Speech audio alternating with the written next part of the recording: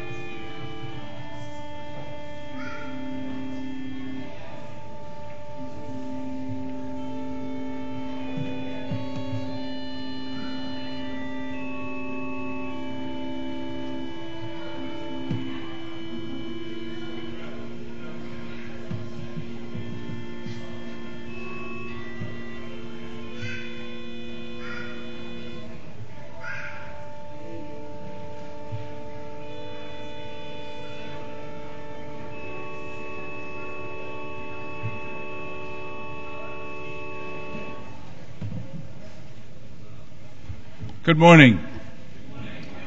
Hate to interrupt, but since it is time to start the service, I hope and pray that you'll join me. We've got a couple of announcements. New schedule for Sunday school in the Billings room. We had our first one this morning, and weekly hereafter it starts at 9. Come join us. We had fun this morning. We had to set up a few more chairs. So we look forward to setting up a few more chairs. Bible studies are starting and continuing. A great time to jump in. I think a week from this Tuesday, the ladies' Bible study gets started.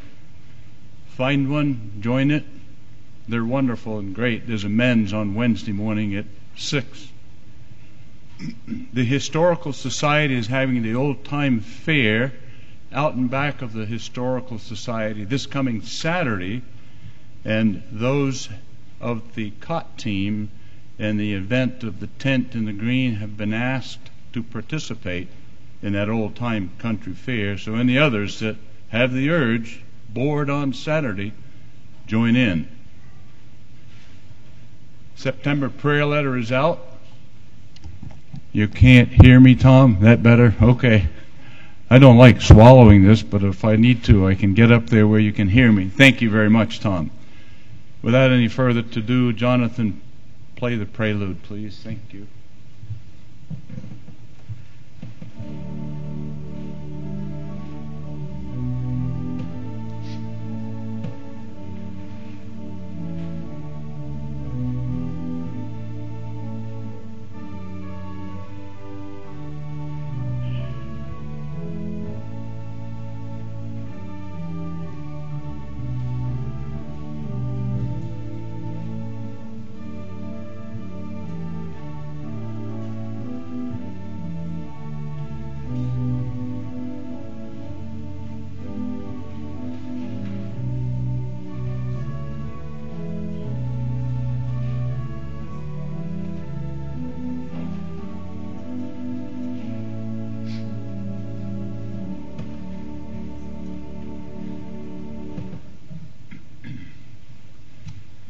I will read Psalm 34 for the call to worship.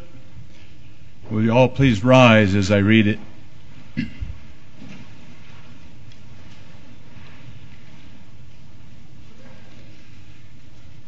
I will bless the Lord at all times. His praise shall continually be in my mouth. My soul makes its boast in the Lord. Let the humble hear and be glad. O magnify the Lord with me. Let us exalt his name together. What a privilege we have, dear God, that you have brought us together for the privilege to worship you. May we do it in a manner this morning that honors you and glorifies your name and draws us closer to you to be prepared for the hour after the service as well as through the sermon, that we would hear that which you would desire. We thank you and we pray in Jesus' name. Amen. And will you stay standing and join with me the exaltation hymn number 1, All People That on Earth Do Dwell.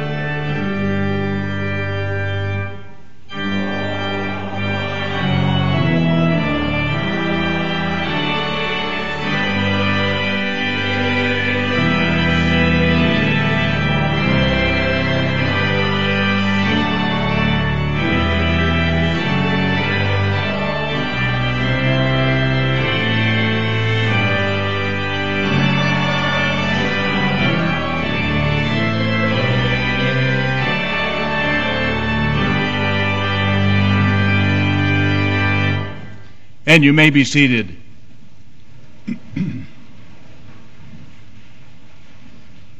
And thank you, Jonathan. That last verse played as loud as it was, just, I think, should have woke any of us up that were dazing whatsoever. We thank you. Scripture will call to repentance, and after that, the prayer of collective confession. Isaiah 55, 6-7. Seek the Lord while he may be found. Call on him while he is near. Let the wicked forsake his way, the evil man his thoughts. Let him turn to the Lord, and he will have mercy on him, and to our God, for he will freely pardon. And together with me, if you will read the prayer of collective confession, and then I will pause a moment or two for that to dwell in our minds and thoughts as our own confession.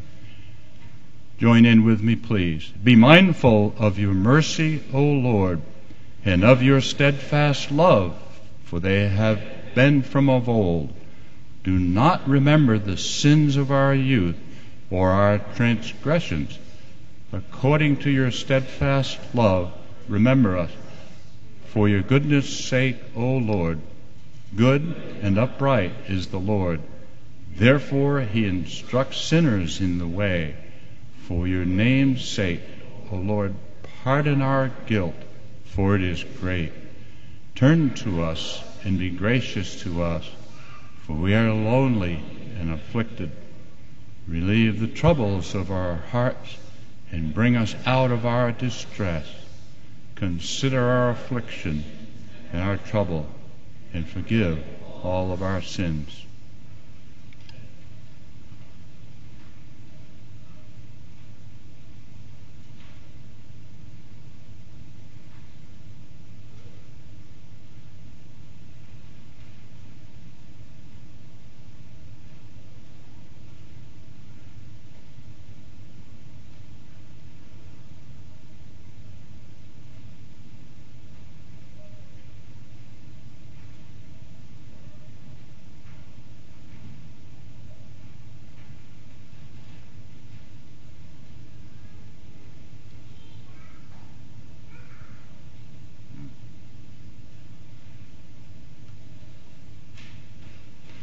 The proclamation of forgiveness from Colossians 2:13-14.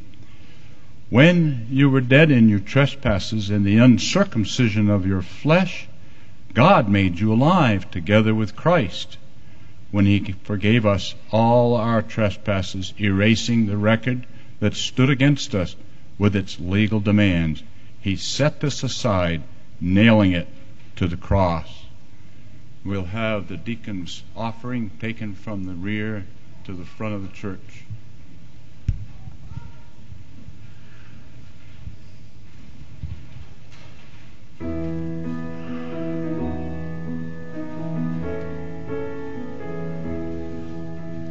Sing to the King who is coming to reign. Glory to Jesus, Lamb that was slain, life and soul.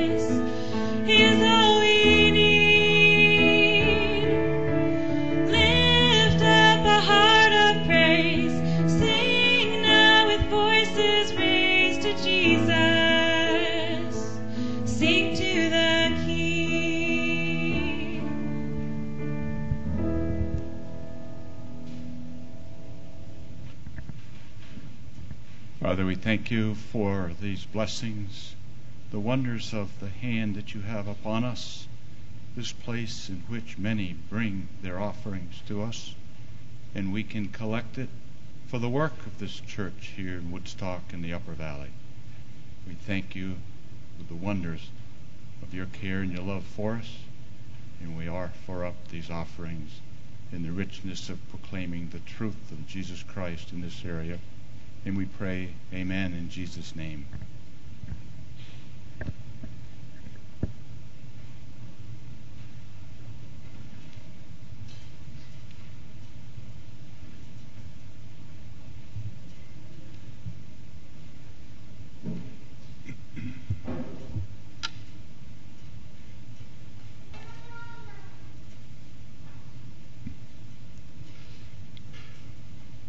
Will you bow with me?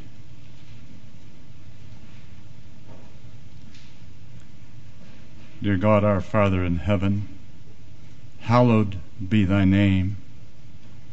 King of kings, Lord of lords, Prince of peace, Creator of all things.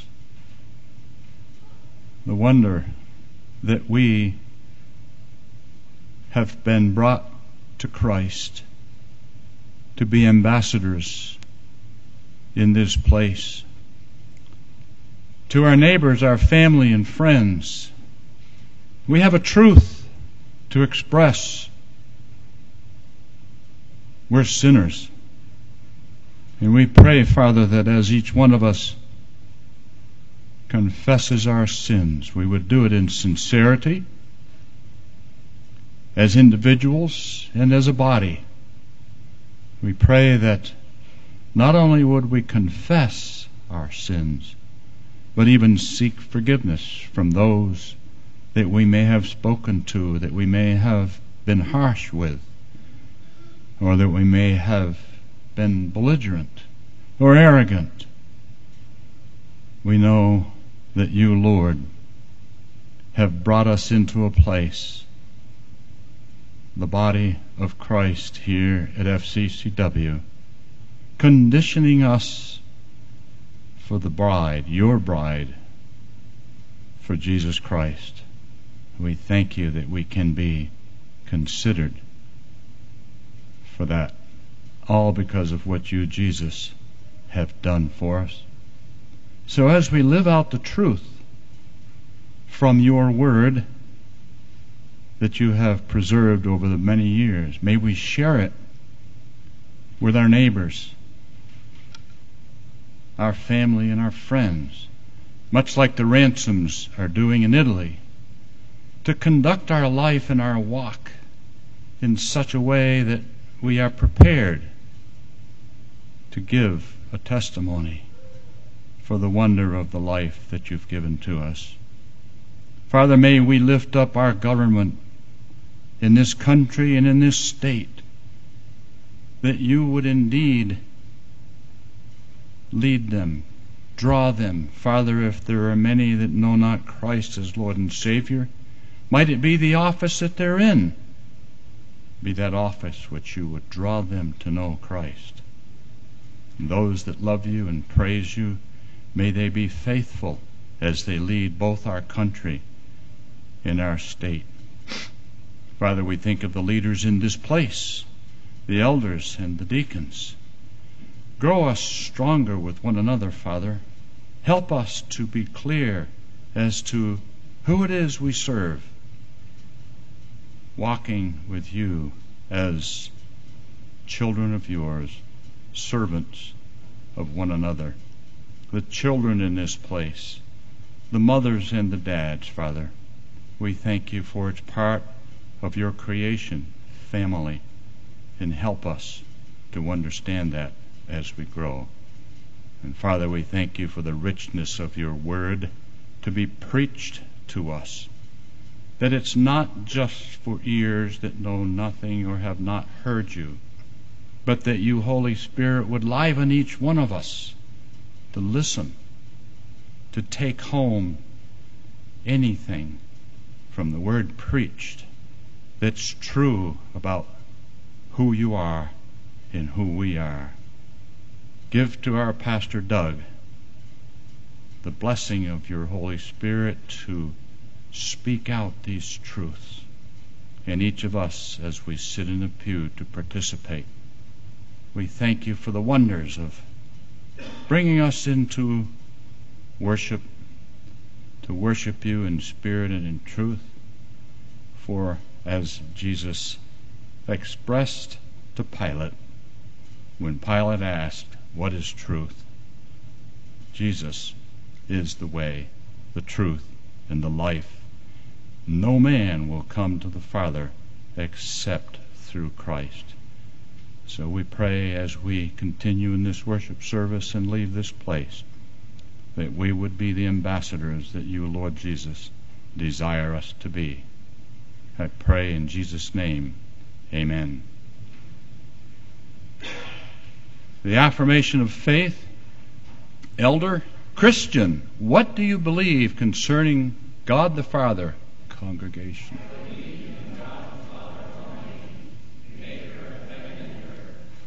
What do you believe concerning Jesus? I believe in Jesus Christ, his only Son, our Lord, who was conceived by the Holy Spirit and born of the Virgin Mary. He suffered under Pontius Pilate, was crucified, died, and buried. He descended into hell. The third day he rose again from the dead. He ascended into heaven. He is seated at the right hand of God the Father Almighty. From there he will come to judge the living and the dead. Christian, what do you believe concerning the Holy Spirit and his work?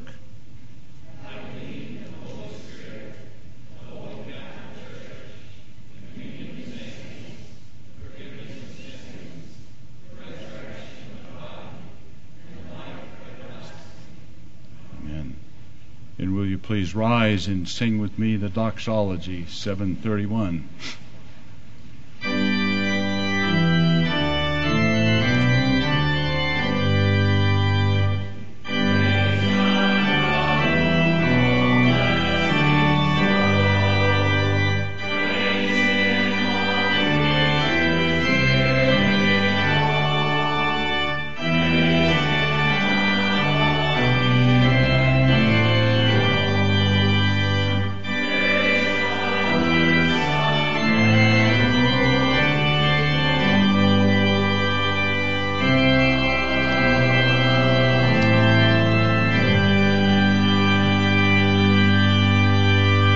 And please remain standing as I read the scripture. 1 Corinthians 15:42 to 58.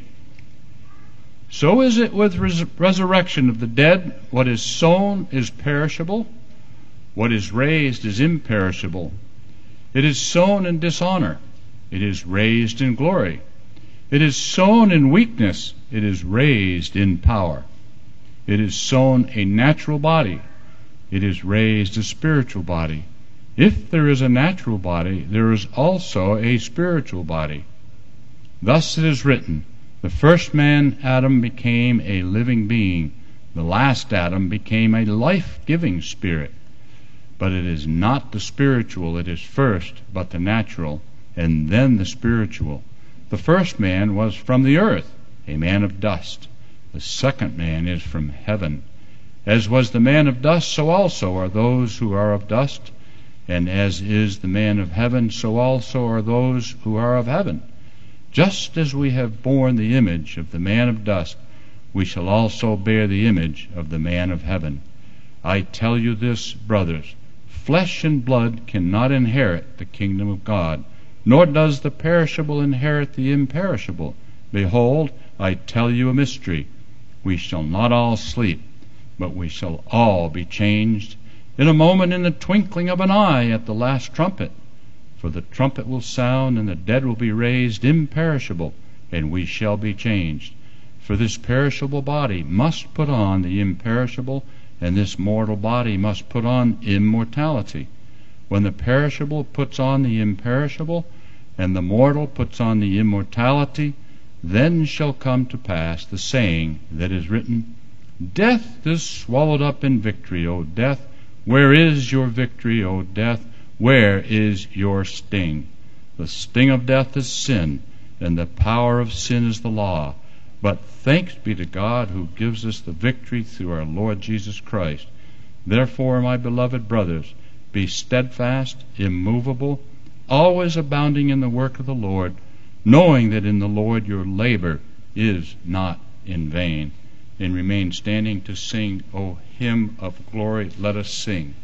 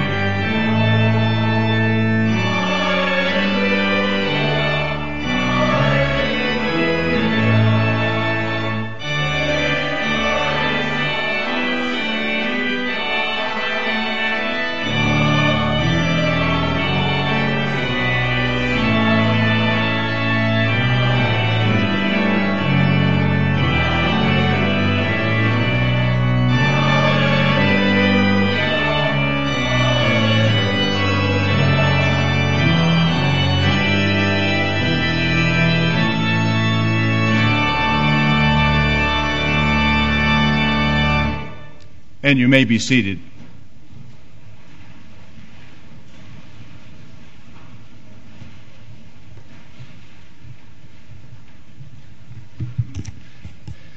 That phrase, or that word, alleluia, is transliterated from the Hebrew and means literally, let us praise Yah, Jehovah. It's the same abbreviation for the God of the Bible, Jehovah, that is used in Jesus' very name, whose name means Jehovah saves. So as we sing, hallelujah, let us praise Jesus, for He is God. Turn with me, won't you, to Philippians chapter 3. I'm going to be reading verses 20 and 21. For those of you who may be visiting and not familiar with our preaching, we work our way through various different books of the Bible, and this year we have been working our way through the book of Philippians in the New Testament. In your Pew Bible there, you'll find it on page 981 in this Pew Bible in front of you. Picking up in chapter 3, reading verses 20 and 21. Hear now God's holy, inerrant word. But our citizenship is in heaven, and from it we await a Savior, the Lord Jesus Christ, who will transform our lowly body to be like His glorious body, by the power that enables Him even to subject all things to Himself.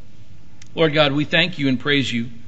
You indeed are the Lord, God of all things, and that Your resurrection, Lord Christ, has demonstrated for all the world that You not only have power over creation and all the living, but that You have power even over death itself, and that You bring this power to us, Your people, to conquer death, to defeat sin, to follow You with wholehearted joy and gladness. And so, Holy Spirit, we ask that You would continue to enable, empower, and embolden us in this truth, that by the resurrection power of Jesus we live. For it's in that great name we pray now. Amen. My college roommate, Kelly Murphy, grew up with a single mom. His dad had left, and his twin brother, Kevin.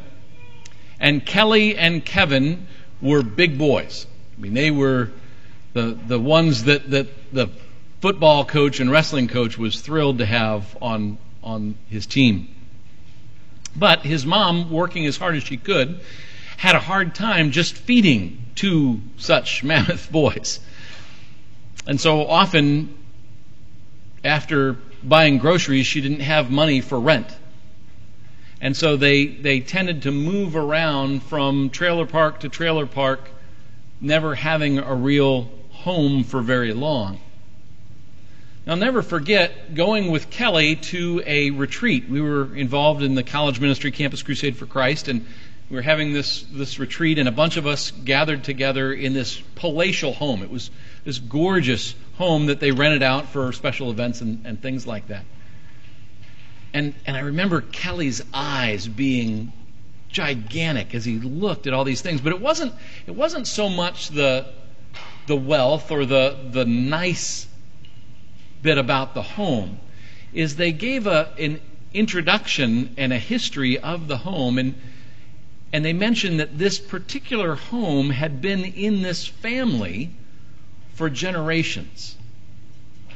And I could see Kelly just being absolutely astounded that not only did a family have a home, but one that passed on, had that security, had that rootedness.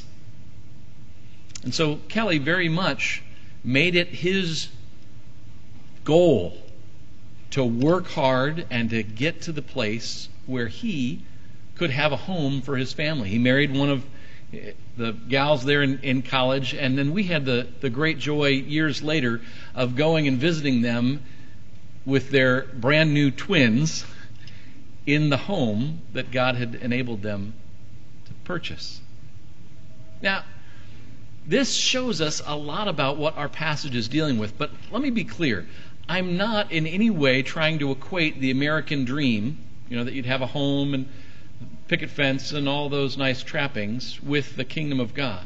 But I am asking you to consider that some of our drive, some of our longing for that kind of rootedness is because of the reality of the kingdom of God. And that our Savior not only came and saved us out of our sin, He didn't just take care of our moral problem of disobedience, but He came promising His disciples that He would go and prepare a place for us. And He used that imagery of a suitor, a man trying to win a young lady to become his bride, that in that day and age in ancient Near Eastern culture, that was typically what would happen, is that the young man would propose, ask for the dad's blessing, and then he would go back to his own folks' house and build on an extra room to the family home.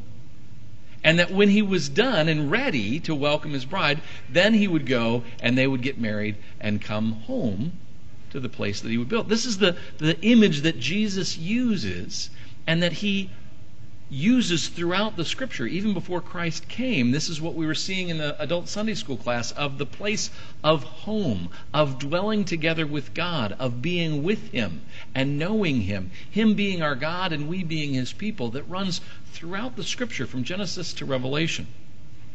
And so it is this piece that the Holy Spirit is using in Paul writing to the church there in Philippi, that he talks about their walk with Christ, as we saw last week, but not just their walk, but their permanency, their being home with God. And he uses the term here of citizenship. So I want to unpack what these two verses have for us and then seek to apply that in our daily lives. In your order of worship, you'll find an outline where I give you a couple of the kind of place markers throughout the text as we'll look at it together. The first thing is that even now we are rooted in our glorious future. There's this future reality that Christ has for us, but even now we're connected to, we're rooted in that reality. Second, that Christ will glorify our bodies with His resurrected power. And then third, for us to wrestle through, are we living today in the certainty of this reality? So let's look at each one of these in turn. First, even now we're rooted in our glorious future. We see this primarily in verse 20. He starts with but. A signal for us that he's contrasting what he's saying now, that our citizenship is in heaven, with what has just gone before. Our citizenship, he says, contrasting what we have with what he's just talked about. What he's just talked about is that those who have their minds set on earthly things, those who are enemies of the cross of Christ, those who are not seeking Christ and His kingdom. Unlike them who set their minds on earthly things, he says, our citizenship is not here on the earth. Our citizenship is in heaven. This contrast continues as he's been building all throughout chapter 3 of Philippians between those who follow Christ and those who don't. And unlike what much of the world thinks is true of the church and what we believe, that Christians are those who are doing better than their evil, wicked neighbors, that's not at all what we believe. The Scripture teaches us that we are all sinful, and that it is only by God's grace that any of us would seek Him at all. But God, in His incredible grace, has worked in us and enabled us to hear the gospel, the good news of who Jesus is and what He's done, so that we then might act on the gift that He gives us of faith to believe that and step out in faith to follow Him. And so he's been talking about all the ways that this reality of our faith in Christ should show up in our actual behavior, in what we do, in how we live. And of course, this is the main thing that drives everybody's hatred of hypocrisy. The people out there are not just the ones who hate hypocrisy. That when they see it in the church and they say, you guys say one thing but you do another. No, we hate it too. That's not what we're supposed to do. Everybody dislikes somebody saying one thing and doing another. It's not the way that it's supposed to be.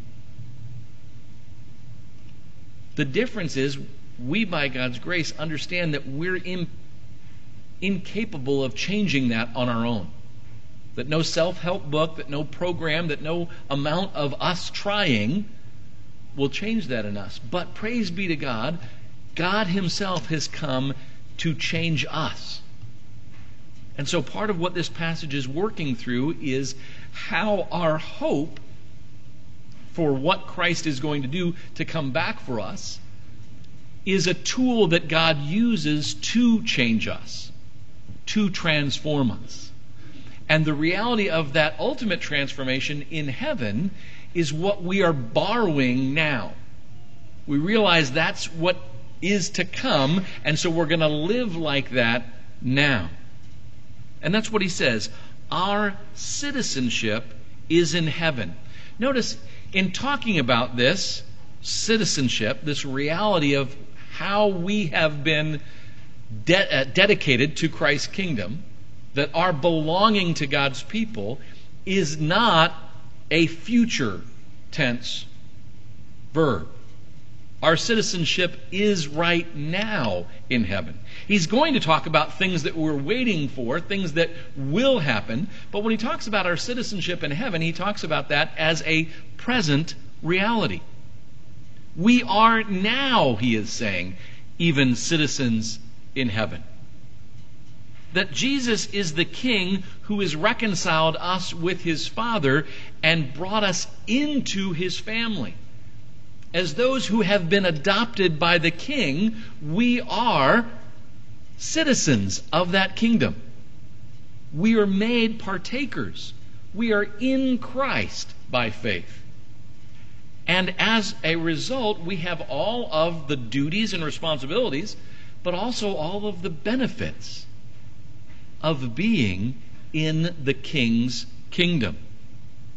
This citizenship language helps in describing the reality that we have now in a permanence, with certainty.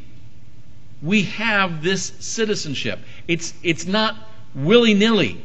We can't be told, well, you don't have that citizenship anymore. It's not just that I am a guest here, but that I am part of this kingdom. That in Christ, because of His righteousness, because of His work of holiness, because of His sacrifice on my behalf, I am made a citizenship of this King's kingdom. And so that ought to affect everything. Like how I talk to the King in prayer. Like wanting to do the King's bidding. In everything that we're doing, it is to flow out of that citizenship rather than me thinking in terms of being on probation.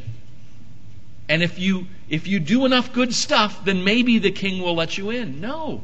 He's saying you have this citizenship now in God's kingdom now based on what Christ has done. And he says we have this citizenship that belongs in heaven. We're a citizen of heaven, God's kingdom. And from it, that is from heaven, something is going to come. We are awaiting this thing to come, not from earth, but from heaven. From it, we await a Savior. Now, this is part of our confession that we need saving. That we on our own are not able to save ourselves. There's no amount of pulling ourselves up by the bootstraps. There's no amount of us trying harder that can make us to be what Christ has already made us to be in His life, death, and resurrection. And we need a Savior because we've rebelled against God. That's not just something that Adam and Eve did, but that's something that we're born into and happily go along with. I know a lot of times in talking about Adam and Eve's sin and how that plunged the whole earth into what we call the fall, people say, whoa, that doesn't seem fair. I wasn't there. I didn't have any part in that. And yet what we find is that we joyfully enter into the same rebellion that they did. It's not a hypothetical, well, if you were there, you would have sinned. No, I know you sin because I see you sinning. I know that I sin because I see me sinning. You can see me sinning. We all know that this is true, and yet we constantly act like, no. I mean, he made some mistakes. Well, yeah, that was unwise. No, let's call it for what it is. I did what I knew I wasn't supposed to do. And the Scripture goes on to say that I did it not as a lapse, but because my heart is deceitful and wicked. That I want what I want when I want it. And I don't care what God thinks about that. Just me in my unvarnished flesh and sin, that's where I am 24/7. And it's only by God's grace and His work in me through the Holy Spirit that makes me realize, no, that will always lead to death, destruction, heartache. But Christ has come and provides another way. We await from this heaven a Savior. And then he goes on to name him. We're not just awaiting a generic Savior. This isn't simply a philosophical pursuit where we think, well, if the world is this bad off, there's got to be a Savior out there somewhere, right? No, he names him specifically, the Lord Jesus Christ. He calls him the Lord.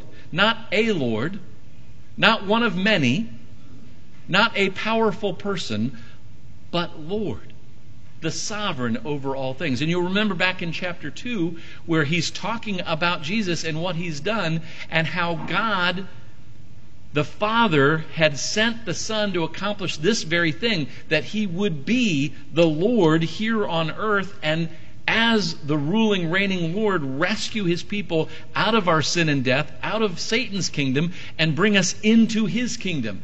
And it tells us not only did Jesus come to do that, but he did do that. And as a result of him doing that, the Father gave him the name that is above every other name. Yahweh, the Lord. And that's exactly what he's saying here. This is who our Savior is. None other than the Lord, Yahweh himself.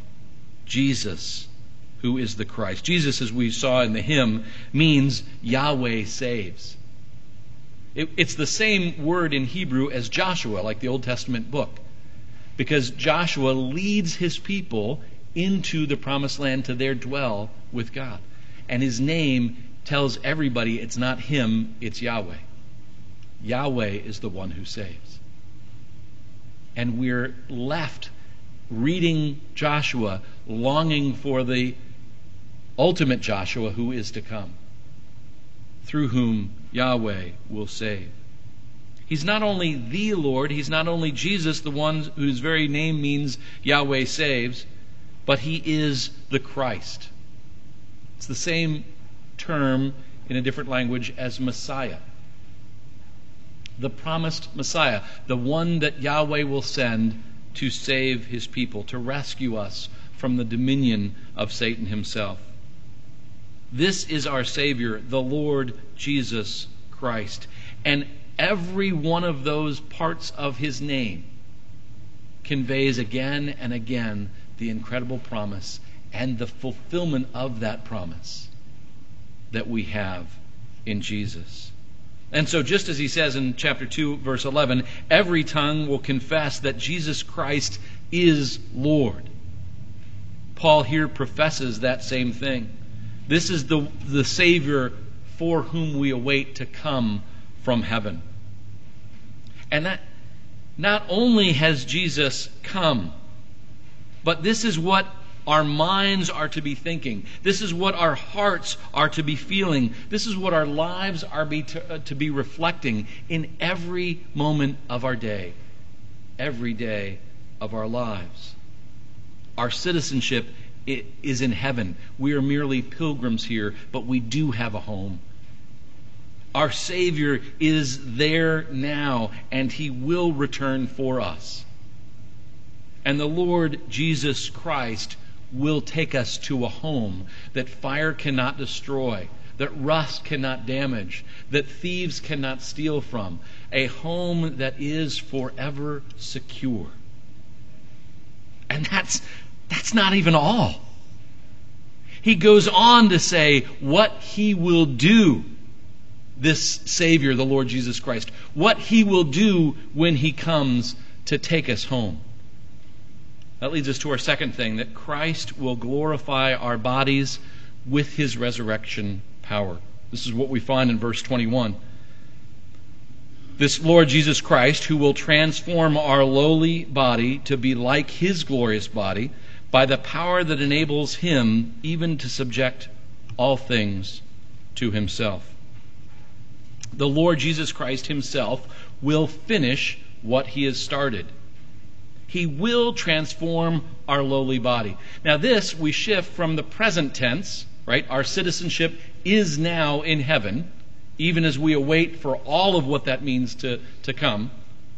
But this now is future. He will transform our lowly bodies. This future hope of transformation is not a hope that is, well, that'd be nice.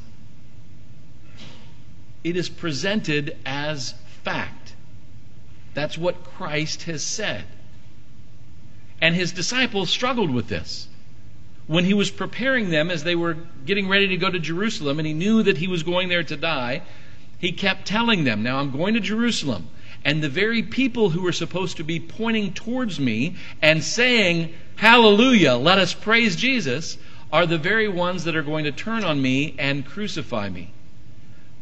But don't be frightened.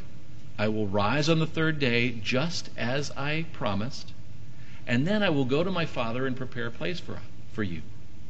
And Thomas, of course, who's always good with a question, is like, what are you talking about? Where are you going? We'll go with you. He goes, no, you can't go with me now, but I will go and come back for you. And this same Jesus who spoke, and all the galaxies, all the things that keep coming back to us in pictures from the various different telescopes in space, He spoke and all of them were created. Everything that exists. He speaks and gives us promises and then shows us time and again in His Word how every one of those promises is true. How He's brought about everything that He promised. And so when He tells us, I'm going to prepare a place for you, we're not going on the word of a used car salesman. We're not, well, that'd be nice. I'll cross my fingers and hope real hard that that's what happens. No, He has said it. And He is God, and His word is true, and He is faithful in everything that He says. Do you know that's the reason why God tells us as His people not to lie? He doesn't tell us to lie because lying is very bad for you. He says, you're my people, you represent me. What you say, people should be able to take to the bank.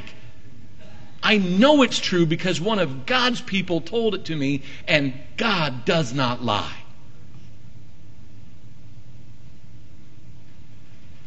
I just wouldn't lie because my mom would wash my mouth out with soap, and I hated that. He says, I am holy, I am truthful, I am faithful. How dare you impugn my honor, my holiness, by speaking filth that's not true?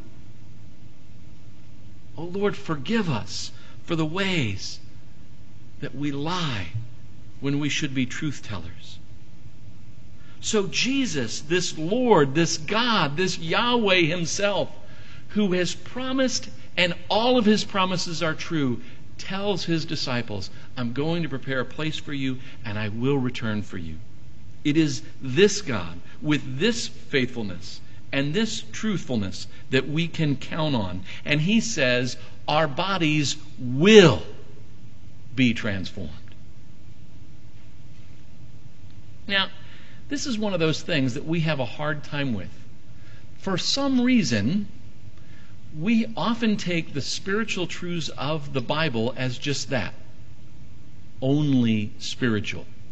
That's not how the God of the Bible uses that term.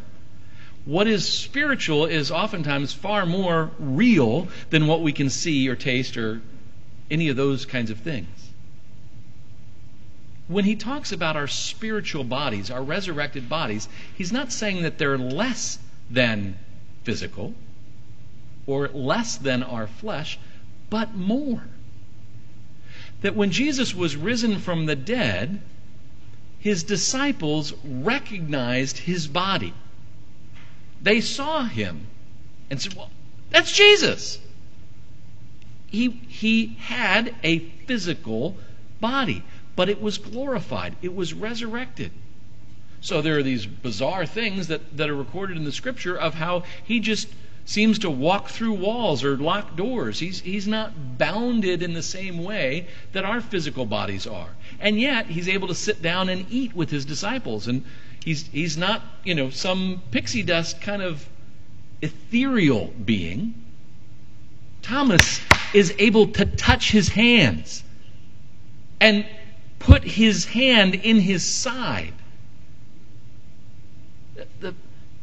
The resurrected body of Jesus is not immaterial, but it is glorious. And it is eternal. And what he says here is that he will come back for us and transform our bodies to be like his body. Now, before we move on to talk more about what his body is like, I need to spend a little time talking about this phrase where he says that he will transform our lowly body. The term there that's translated lowly really means a body of humiliation.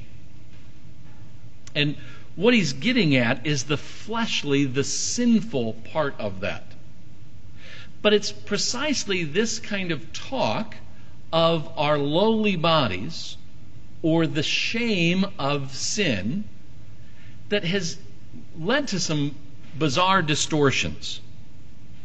And that oftentimes people in the world will look at it and say, that doesn't help anything. So, for instance, when we talk to our children about things like modesty, the world says, you guys are so repressed. Just get over yourselves. That the human body is beautiful. And so there shouldn't be any shame associated with your physical body. Well, like most things with the world, they get it half right. The reality of what the Scripture teaches about our physical bodies is both that they are far more sacred than we ever imagine, and at the same time, they are also distorted and marred by sin. We've got both of these truths there in the Scripture about our physical bodies in their current state. And it's in this way that he is referring to our bodies as bodies of humiliation.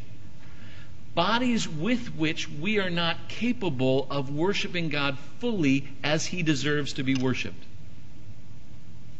And so it's not something to be shameful, like, oh my goodness, but it is to recognize the limitations of our body. And this is compounded in our culture right now today that is like gaga over the human body. Have you noticed this? I mean, it's like they use the human body to sell everything from cars to dish soap. If you use our product, you'll attract, gorgeous models like these, and we everywhere we turn, the world keeps saying, oh, look. It's like, especially on the internet, I have to have my wife next to me because I don't want my eyes to see all the wrong things that are there. Don't go to those sites. Don't chase those things. And it's not because sex is bad. No, sex is God's idea. He came up with it and gave it to us as a gift, but a gift to be enjoyed by a husband and a wife in a lifelong commitment together. So we twist and distort the good things of God. We ought to see our bodies as the physical realities that they are, given to us by God, that when we go to heaven will not be discarded, but rather transformed. We don't get to heaven and just become spirits. And that idea of an over-spiritualized, Gnostic kind of nonsense has done much damage to the church. But rather to see God has given us physical bodies that need transforming. And that Jesus came in a real physical body. He's fully human and fully God together as only He is, to redeem our fallen human bodies and minds and hearts and spirits all together, that we in heaven will be whole people with bodies and minds and hearts and spirits, but glorious. So that we can talk about what it means to be like Him in having a glorious body. Our body needs to be redeemed and made like Christ. He's talked about not only being the resurrected Lord, but the first fruit of the resurrection. He's the first among many brothers who will be raised from the dead. That those of us who are still here when Christ comes back, as we read earlier in Corinthians, we will still be changed. We may not sleep like the brothers and sisters who've gone before us and who've died and who are now asleep awaiting the resurrection, but all of us will be transformed in Christ. All of us who are in Christ will be made like Him, glorious. So what is this transformed body like? Two things. One, indestructible. It is eternal. It has conquered death. It is not any longer susceptible to cancer or disease or accident or injury. The glorious body of Christ is indestructible. But not only is it indestructible, but it's also incorruptible. There is no sin for us in heaven. We're not able to defame God or ourselves by using our bodies in ways that are not true to why our Master gave them to us. We are waiting upon this Savior, the Lord Jesus Christ, who will come from heaven and who will transform our lowly bodies to be like His glorious body. And how is it that Jesus will accomplish this? It says, by the power that enables Him even to subject all things to Himself. Again, this is Christ, who is the Lord, who is Yahweh. And Jesus has conquered death, not only for Himself, but also for all of His people. All that threatens our immortality, all that brings about our hurt and pain and suffering. You see, when Jesus talks about the reality in heaven, that in heaven there will be no crying, there will be no injustice, there will be no disease, there will be no dying. He's not just talking about you being eternally comfortable. No, it's that we will be together with God, as God has intended us to be, and that we've spent all of human history throwing away, running away from, rebelling against. But all of our best attempts at treason will amount to failure in light of His incredible victory, because He will make us like Him. So, the $1 million question is, are we living today in the certainty of this reality. So a couple things there. First off, how often is this what you preach to yourself when you're facing sin? Let me give you an example. So you're minding your own business, walking along, doing your daily thing, and then, some sin comes in sight that you think, well, that'd be fun, right? I might like that, right? And as you consider that sin, normally what we're trained to do is to say, bad. That's a bad thought. That's awful.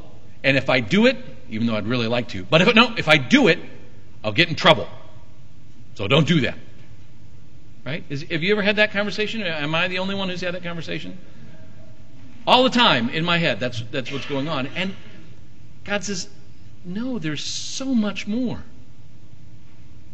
That when that little tempting thing, it looks shiny, it looks fun, it looks like it'd meet my needs, it looks whatever, to instead look to Christ. Say, that shiny little piece of rubbish? He's gloriously beautiful.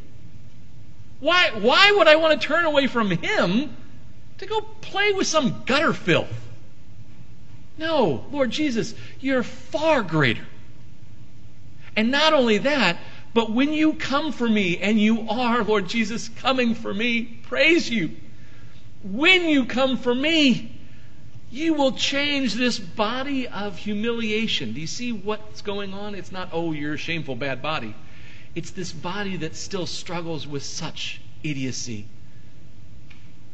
That this lowly body, you will transform. You will make like your glorious body. Oh, Savior, make it so. This is why engaged people, right, are constantly counting down how many days until the big event, when I get to be with my beloved. Is that the way that we think? How many days? Lord, I don't know the number, but make it soon. Oh, Lord, please make it soon. I want to be with you. I want to be like you.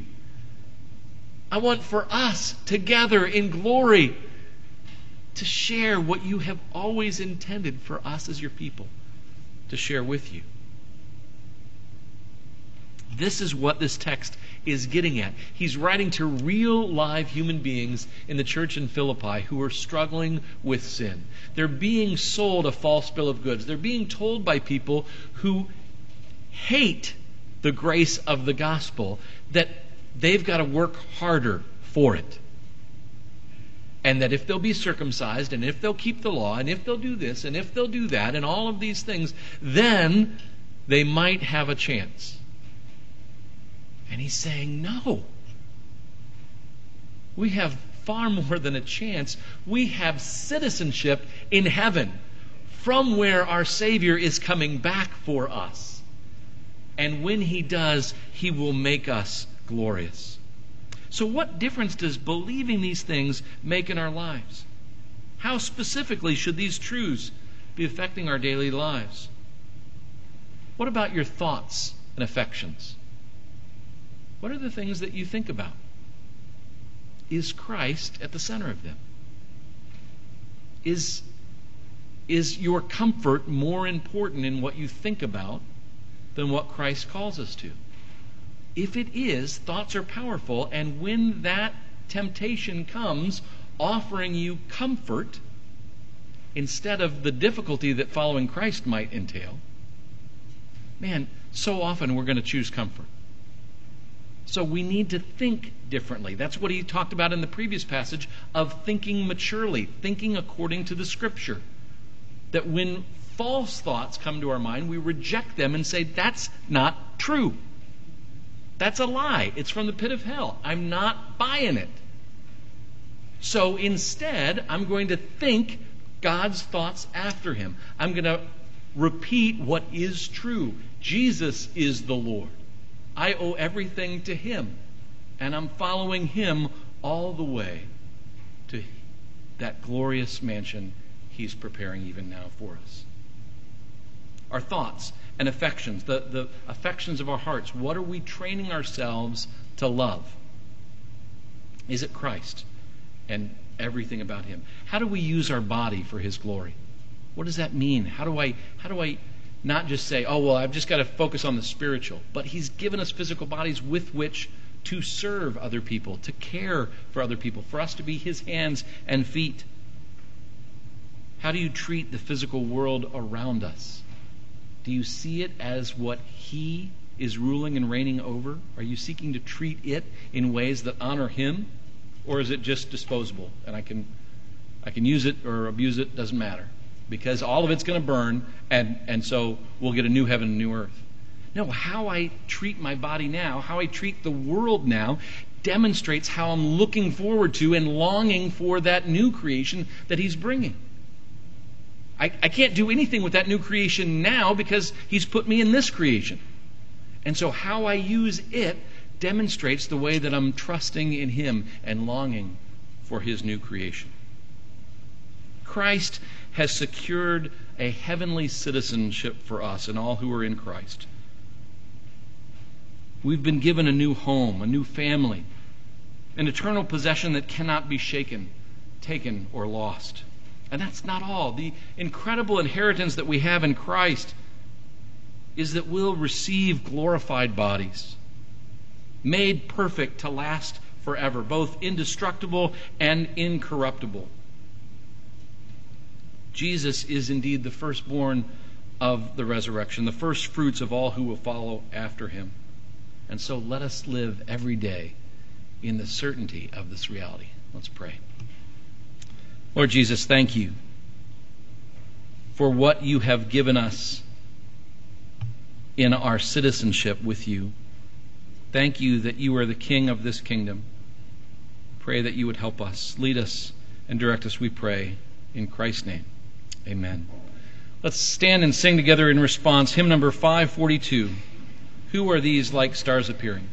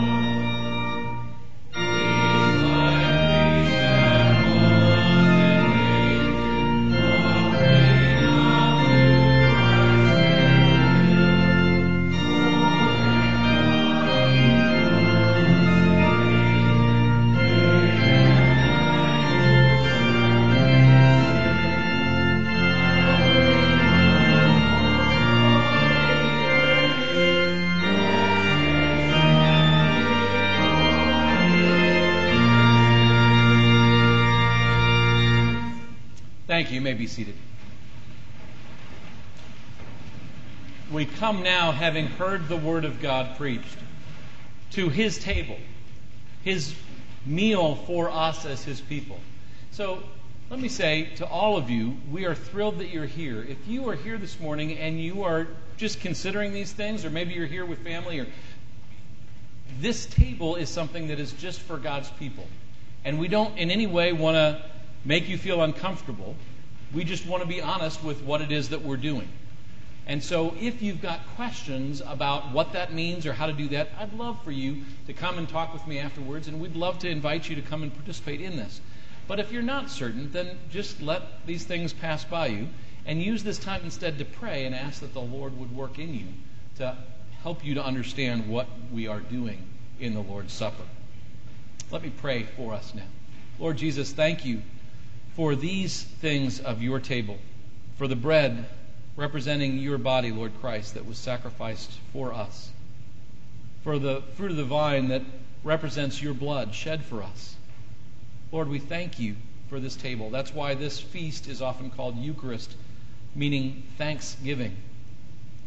It is because we are so thankful that you have died for us, as these elements demonstrate. Having your body beaten, hung on a cross, your blood shed for us. Lord, we praise you, and we ask that you would meet with us now.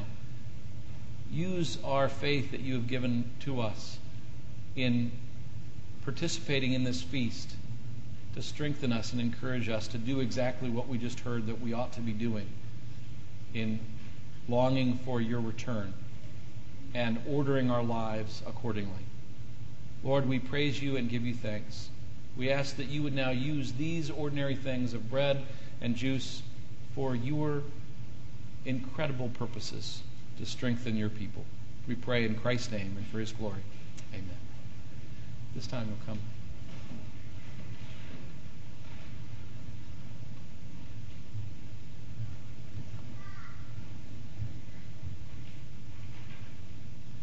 Our Lord Jesus, in the night in which he was betrayed, there in the Passover, took bread, said, "This is my body, which is broken for you. Do this in remembrance of me." In the same way, he also took the cup, said, "This is the new covenant in my blood, which is for you. Do this as often as you drink it in remembrance of me." And the scripture goes on to say, as often as you eat this bread and drink of this cup, we proclaim Christ's death until he comes again. Please don't miss that.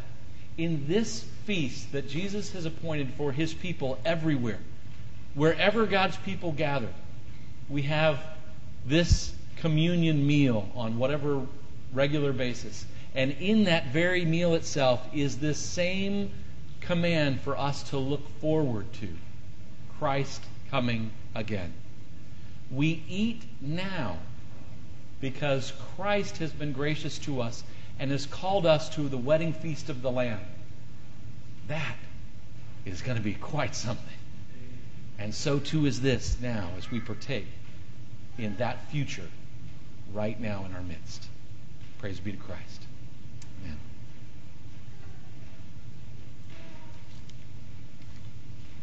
There is in the communion plates both regular bread and gluten-free bread in the small cup in the middle.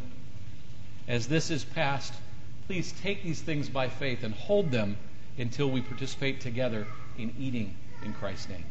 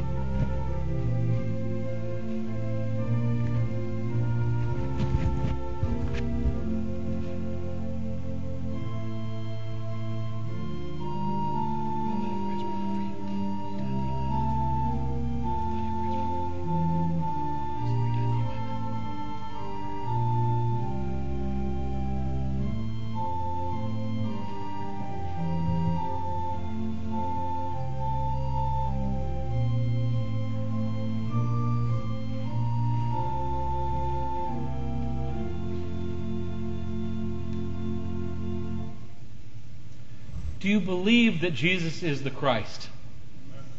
Do you believe that He's coming back for us? Then He's given us this feast as a means by which we might be strengthened to continue in that hope. Take and eat.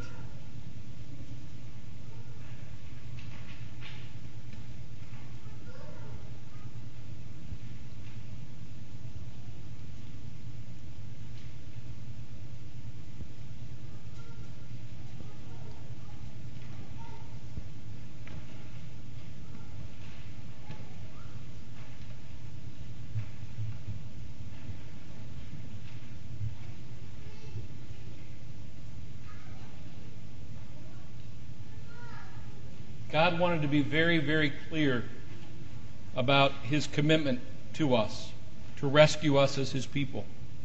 And so He shed His own blood that we might be made new in Christ. Praise be to God.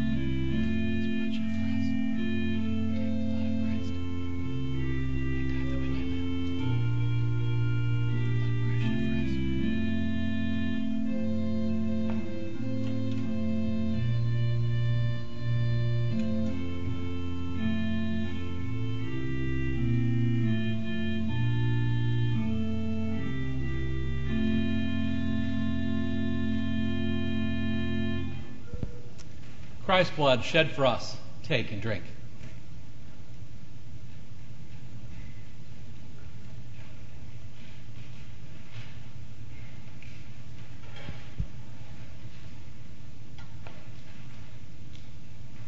Let's stand together as we sing, Behold the Lamb. Words are in your order of worship.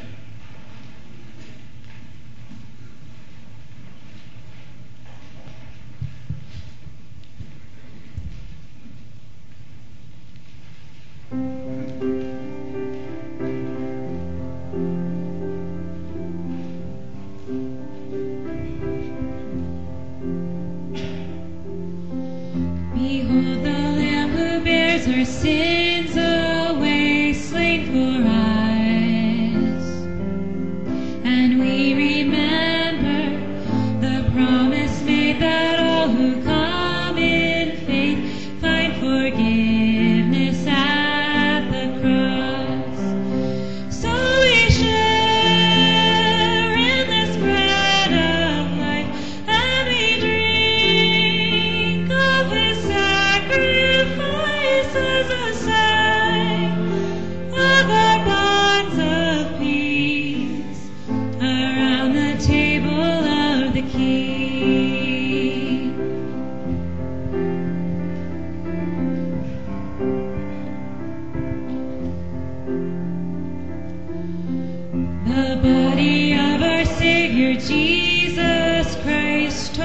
you. Eat and remember the wounds that heal, the death that brings us life, paid the price to make us one. So we share in this bread of life, and we drink of his sacrifice as a sign of our bonds of love around the table of the King.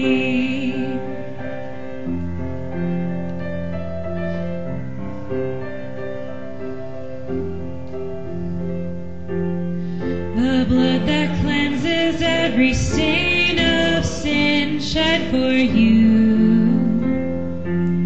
Drink and remember, he drained us cup that all may enter in to receive the life of God. So we share in this bread of life, and we drink of his sacrifice as a sign of our bonds of grace around the table of the King.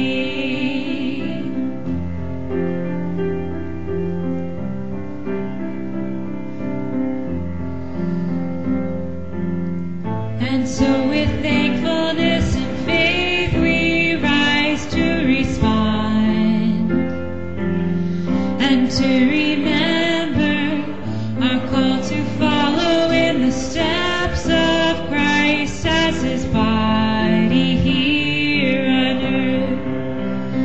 As we share in his suffering, we proclaim Christ will come again, and we'll join in the feast of heaven around the table of the King.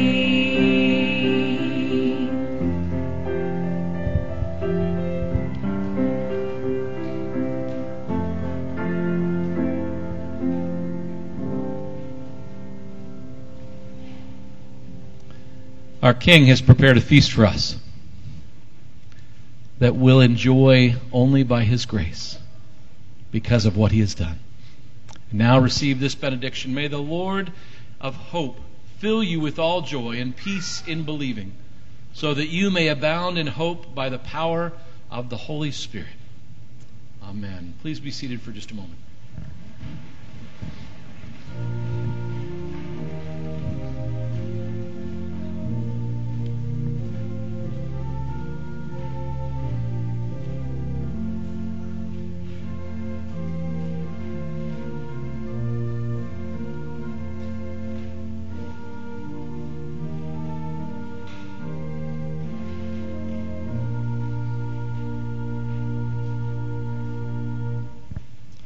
Amen. We'll hope that you can stay for some refreshments through this door and to your left.